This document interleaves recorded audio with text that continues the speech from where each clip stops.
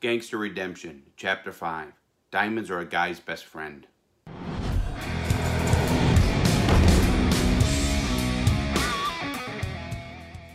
Larry Lawton's next robbery took place in Fort Lauderdale, his hometown. After casing the entire area, he picked out a promising store, which was a little different in that the jewelry cases were in the middle of the store and along the walls. He went in to look around and was able to locate the security buzzers. 2 women worked in the store. On this beautiful sunny day, Lawton and his accomplices drove to the front of the store. As usual, he wasn't scared, but his palms were sweating and his adrenaline was pumping. Lawton liked the feeling of the adrenaline high. Over time, it would become addictive. It's a high I can't explain.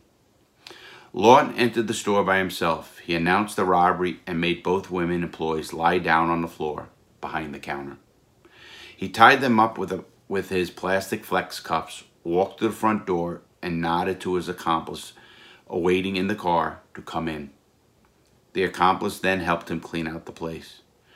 During the robbery, 2 customers walked into the store. Larry always looked good, so he walked up to the customers who had no idea a robbery was taking place, put the gun to them and said, "This is a robbery, come with me." He walked them to the back of the store and tied them up. 2 more came in and he tied them up. Then 2 more, and 2 more, and 2 more, until he had 10 people tied up lying on the floor of the jewelry store. He was running out of flex cuffs, so when the last 2 customers came in, he was able to tie their hands, but not their legs. He told them not to move if they knew it was good for them. I never gagged anybody, fear of somebody choking. I just only tied them up so they were immobile, give me time to get away. Each time customers came in, he would ask them, "Is anyone waiting in the car for you? Do you have to be anywhere?" Each time the answer was no, and then he'd tell them, "Close your eyes and don't open them. If I catch you open your eyes, there'll be trouble." Lawton never put a gag in anyone's mouth. He didn't want anyone choking to death. "I never wanted to hurt anyone, ever," said Lawton. In all his robberies, Lawton took jewelry off a customer only once. If a woman was wearing a wedding ring, he never touched it. But on this day, one of the customers became belligerent. He started talking big, and so Lawton wanted to make sure he wasn't a police officer, pulled the guy's wallet out of his pocket. There was no badge inside. The customer was wearing a gold bracelet, and Lawton took it off and looked at it to see whether it was really made of gold. It wasn't, and it infuriated him. It was a fugazi. It was a fake. "You phony piece of shit coming in here like you're some big shot," said Lawton. "You have a fake fucking jewelry, you prick." Lawton threw the bracelet back at him. One of the tied-up girls working in the store from behind the counter began to laugh. Lawton, concerned that someone might be waiting for one of the tied-up customers, reminded himself to get going. "I have to get out of here," Lawton said to himself. He and his accomplice emptied the place of jewels, went out the back door, and kept driving all the way to New York. After his 3rd heist, it occurred to him that if he didn't learn something about the value of diamonds, he would leave himself open to being robbed himself. There's a school in Manhattan called the Gemological Institute of America, the GIA, that teaches everything you'd ever want to know about diamonds. Lawton couldn't risk enrolling officially, but he was told that one of the teachers at the school taught a class for anyone who didn't want to be known he was taking his class. The instructor taught in his apartment 3 nights a week for 2 weeks. There were 6 other students. In Larry's class, where Larry earned his master's degree in diamonds. It's funny. They actually had a school for criminals to learn about diamonds. Think about that. It was in this class that Larry learned about the importance of the cut of a diamond. He'd pull the felt out and he'd show you how different diamonds are cut, said Lawton. He demonstrated a round diamond, an oval diamond, and a princess cut. He explained why a round diamond was worth more than a marquee. It's easier to resell. The cut of the diamond is measured geometrically. 5.6 is a perfectly cut round diamond, depending on the size. A good diamond will have 6 facets. He showed us how the reflection of light works in a diamond. He took a diamond and put it under a table where there was no light. If it still reflects, he said, it's a good cut. He also taught us about color. The range starts at D and goes all the way up alphabetical scale. The lower the letter, the better it is. He showed us how a diamond expert can hide a chip. They are slick. They'll hide it under a facet or put filler in there to hide it. But with the proper cut, you can make an F diamond look like a D. I've seen one 2-carat diamond ring go for $7,000 and another one go for $100,000. Same size, but a different cut, clarity, and color. Quality is everything in diamonds. His education complete, Larry Lawton then discovered the mother lode of jewelry stores, H. Stern Jewelers, located in the Fontainebleau Hotel in Miami Beach, Florida. He paid the store a visit, masquerading as a wealthy contractor, and after a quick inventory, he determined the store held between $12 and $14 million in diamond and jewelry. This is my store, Lawton told himself. It had so much inventory, Lawton decided he needed to talk to his fence before doing anything further.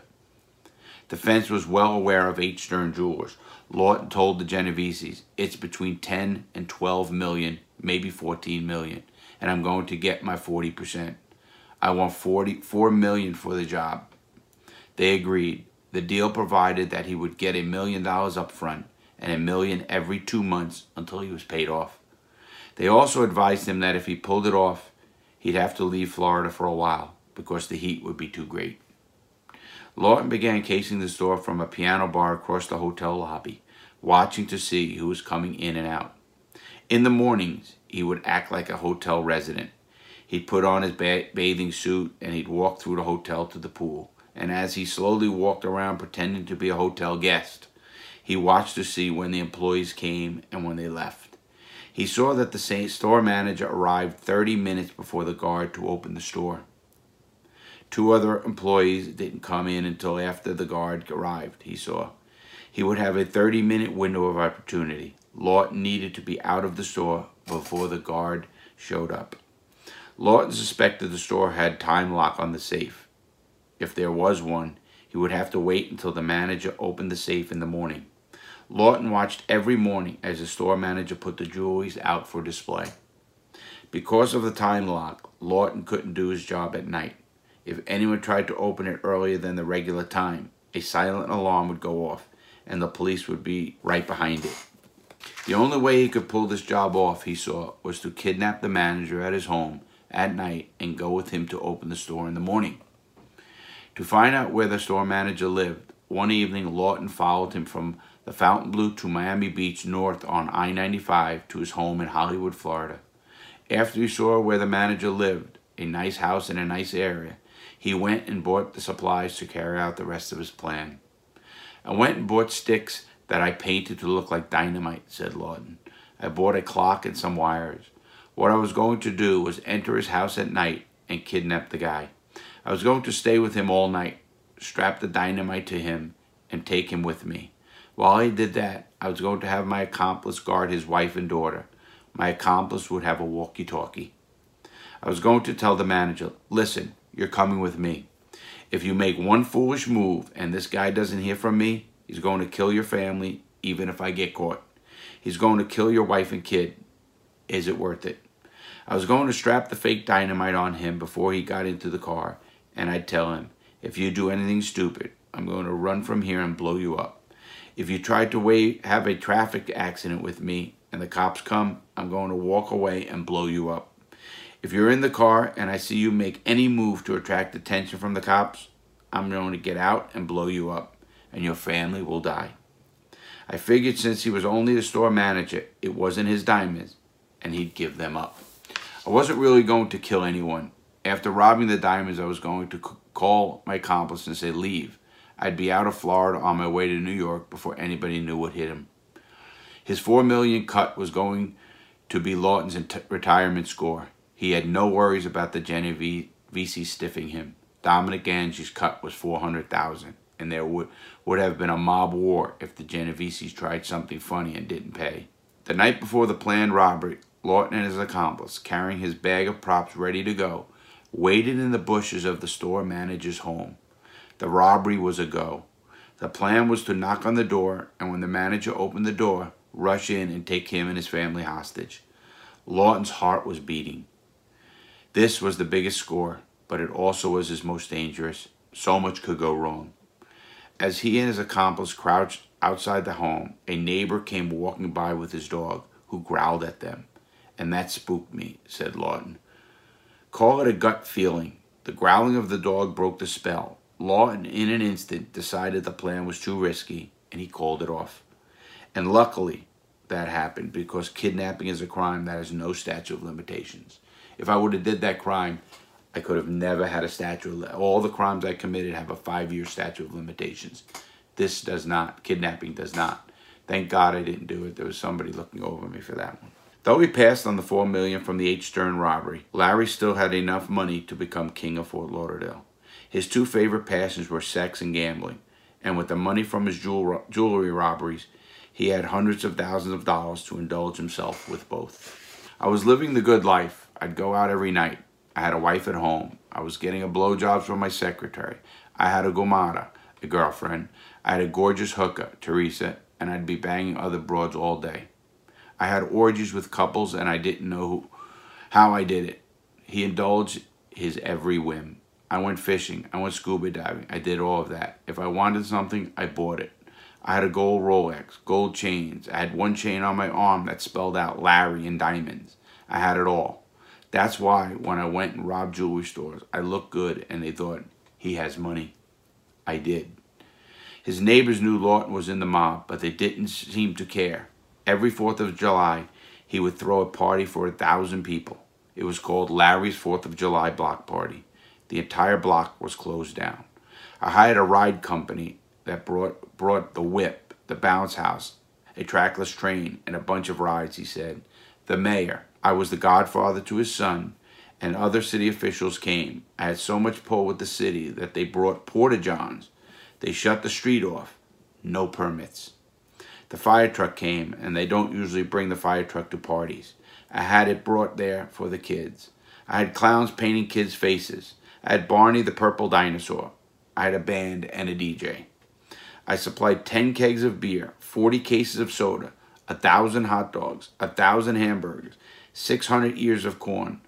I held a car show, all free for the neighborhood.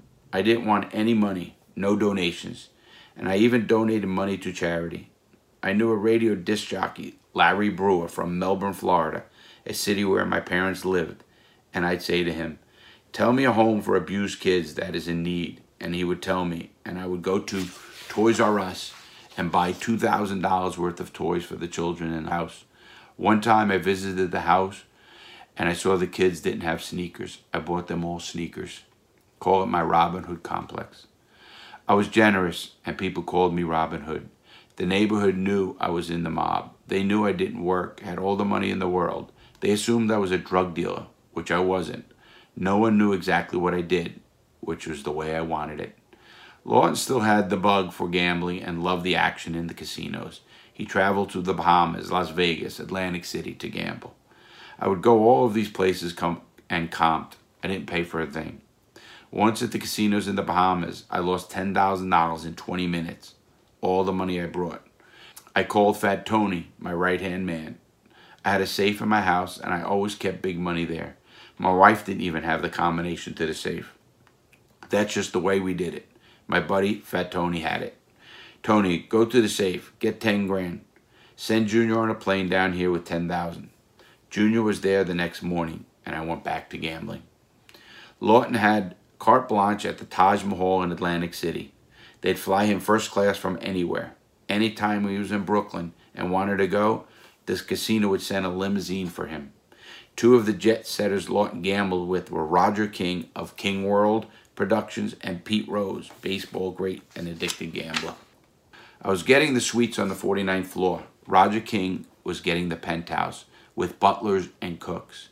Oprah Winfrey used to work for him. I used to do coke with him up in his room, and I'd gamble with him in the casino in the high roller pit. One time, Roger and I were in the high roller pit, and we were drunk on Dom Perignon. He always had guys with him, like I did. He told one of his guys, go to the cage and cash these chips in. They were worth about $250,000. The guy came back and said, Mr. King, they want your ID. Fuck my ID. He's not getting my ID. I'll buy this place and fire fucking Trump. He started climbing up on a chair. Roger, get down, Lawton said to him. I kept saying, get down. He's on his chair in this big high row area.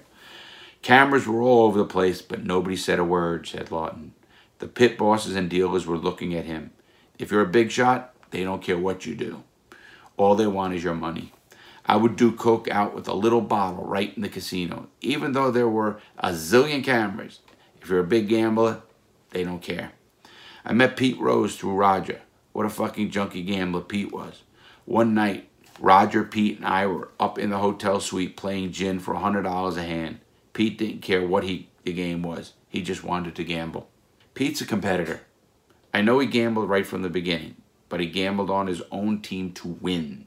He never bet against his team. He wanted to win at all costs. He was wrong because he might let his pitcher go a couple more innings. You're not looking at the bigger picture, but he was such a competitor. I never met a competitor like him. He'd bet roulette, blackjack, gin. He'd bet on 2 cockroaches walking up the wall. He didn't care what he played. He wanted to gamble. He had a real disease. Lawton's riches also allowed him to indulge in his every whim. As a child, Lawton had been small. So small that at age 12, his grandfather sent him to Florida for a couple of weeks so he could learn how to become a jockey. Yeah, I know. This 250-pound guy now is a jockey. Yes, it's true. Lawton always had a fondness for horses, and one afternoon while at home, he was watching the movie Lonesome Dove when he called up his associate, Fat Tony, and said to him, "Get the car. We're going to buy a horse." "What track are they running at?" he asked. "Not a racehorse, a horse," said Lawton. "What track?" "No, it's a riding horse, you fucking nut. A trotter." "Shut up. Get over here with the car." Fat Tony drove over and picked Lawton up. They were in a Cadillac, and they drove up to the Triple Cross Ranch in Davie, Florida. Lawton had seen the sign, "We sell horses."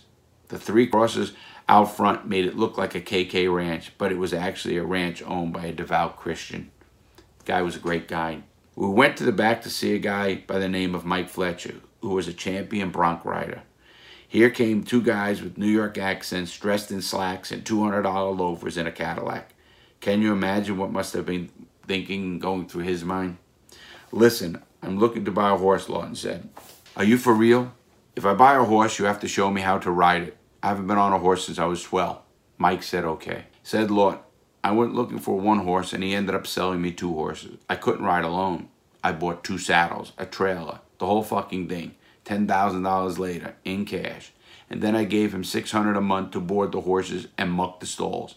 And if I came down to saddle them, sometimes I'd get stoned on coke or weed and ride around like a nut. But I loved the horses, all because I watched the movie Lonesome Dove." "What are you going to buy next?" Fat Tony wanted to know. The answer, a boat. There's an expression. The 2 best days of a person's life is when they buy a boat and when he sell it. Too bad Lawton had never heard that expression. Lawton had a buddy named Nicky who owned a gas station in Brooklyn. Nicky was a mobster, and he brought Lawton to a wholesale dealer who sold him a 26-foot cabin cruiser at the auction. Lawton attached the boat and trailer to his new van for a trip to scenic Lake George, New York. They got on the highway, and the first thing that happened was that an axle on the trailer snapped and one of the tires fell off. Luckily, the boat didn't come off the trailer. What a trip this was. "Here we are sitting on the side of the road not knowing what to do," said Lawton. "We called the tow service, and they towed the boat and trailer on a flatbed to a repair place, where it cost me $1,000 to fix it." Continue on the trip, it turned out that Lawton hadn't hooked up the trailer right. They hit a bump, and the trailer came off the hitch, landing on the roadway, making a deep gouge in the tarmac, and when Lawton hit the brake, the boat kept going and smashed in the back of the door of his new van. Fortunately, the chains held, saving the boat. The boat actually jumped up off the trailer, went back, the chains got tight, pulled it, and the boat went right into the van. It's crazy. I'm the only man who had a boat hit his van. Lawton stopped, and he and his 3 cohorts put the hitch back on and drove to Lake George in his dented van. "We got the boat to Lake George," he said. "We rented an island there. It was a chance to get away. We put the boat in the water, headed towards our island, but we didn't open the seawater valve, and we burned up the motor. The boat actually caught fire. We put the fire out, got towed back, and it cost another $4,500 to fix it. We went back to the island and we had a good time, but I ended up getting a ticket for not having a spotter in the boat while someone was border skiing. What a fucking disaster, that whole trip. Never forget it. The camping trip cost Lawton $10,000. He was so disgusted that when he got back to Brooklyn, he got rid of everything, including the boat and the new van. Lawton worked at his jewelry store robbing business 6 weeks a year. Whenever his bankroll would drop below $40,000, he knew it was time to get back in the car, discover America, and find a new jewelry store to rob. The biggest score came after Lawton drove around the wealthy Maryland suburbs of Washington, D.C., scouting jewelry stores. He settled on one in an area near Tyson's Corner. The jewelry store he was casing was closed on Monday, so on that day, Lawton drove to Washington to visit the White House and do some sightseeing. "I'm a history buff," he said. "Did you know I can name 44 presidents? I can name you every president who got killed in office and who killed him. 8 died in office. 4 were assassinated. I know who the longest serving was, the tallest, the fattest. I'm kind of a savant. I can tell you how many countries there are in the world, their capitals, the smallest, the largest, and their populations. I love history, and that's why I went to the White House. I went to the White House with my binoculars, and when I looked up on the roof, I saw one of the Secret Service guys looking down on me with his binoculars. It was winter, a cold day, so I wore a jacket. I always made sure I had on a nice leather jacket or a long coat that makes you look like a businessman. The coat I wore that day was the one that long coats given to me by the Coast Guard. Big old pea coats. They're really cool. The store near Tyson's Corner was perfect because there was construction going on in the mall plaza, which made it harder to see into the window of the jewelry store. In the front of the store was a boardwalk made of wood. The store had its display cases in the window, but they were covered in felt, so you couldn't see what was in there from outside the store, said Lawton. That's good for me. The store was made to be robbed. The owner of the store was a wholesaler, Lawton's preferred target. There were the jewelers who sold to other jewelry stores. The store owner in Maryland was selling to all little guys all around him. As soon as the store owner showed Lawton his box of loose diamonds, Lawton knew this was going to be a big score. The Maryland job was a 2-man job. My accomplice was in the car. We stayed in a shitty hotel. I always stayed in shitty hotels, and I kept a low profile. I knew when I entered the store that there were 2 employees, a guy and a girl. First, I took down the guy. The girl wasn't going to give me any trouble. I tied them up with flex cuffs, pulled the bags out of my stomach, started filling them up, and then I walked right out the back into a construction site, a perfect spot. When there's a construction site, no one questions a thing when they see a car. I put the jewels in the car, and away I went. I always wished I was a fly on the wall to see how long it took them to get out of the flex cuffs and for the cops to arrive. I drove straight to Brooklyn, my typical MO. It was only about a 6-hour trip. I called my fence on the way and told him I was coming. See you tomorrow at 1. I stayed in a shitty little motel in Jersey, just across from the George Washington Bridge. I took the jewelry out, spilled it out on the bed, and looked at what I got. By the time I knew quite a bit about diamonds, and I could see this was quite a haul. I brought them the diamonds, and the next day at 1 sharp, they handed me $400,000 in $100 bills. That meant the jewels had been worth $1.1 million at least. I got my usual, around 40 cents on the dollar, probably a little less. As I told you, I would always put my money aside for Dominic off the Jump Street. He got 50 grand in his envelope, and then I would pay off my crew. My accomplices made $70,000 each for that robbery. For that robbery, was one guy, he made $70,000. I came home and counted my $300,000 on the coffee table. I told my wife, you can keep anything under a 50. There were 5s, 10s, and 20s, because sometimes I'd steal cash out of the jewelry store register. Sometimes I'd get as much as $2,000 in small bills. I gave her 5 grand one time, and she loved it. I'd tell her, go buy whatever you want. She never wanted for money.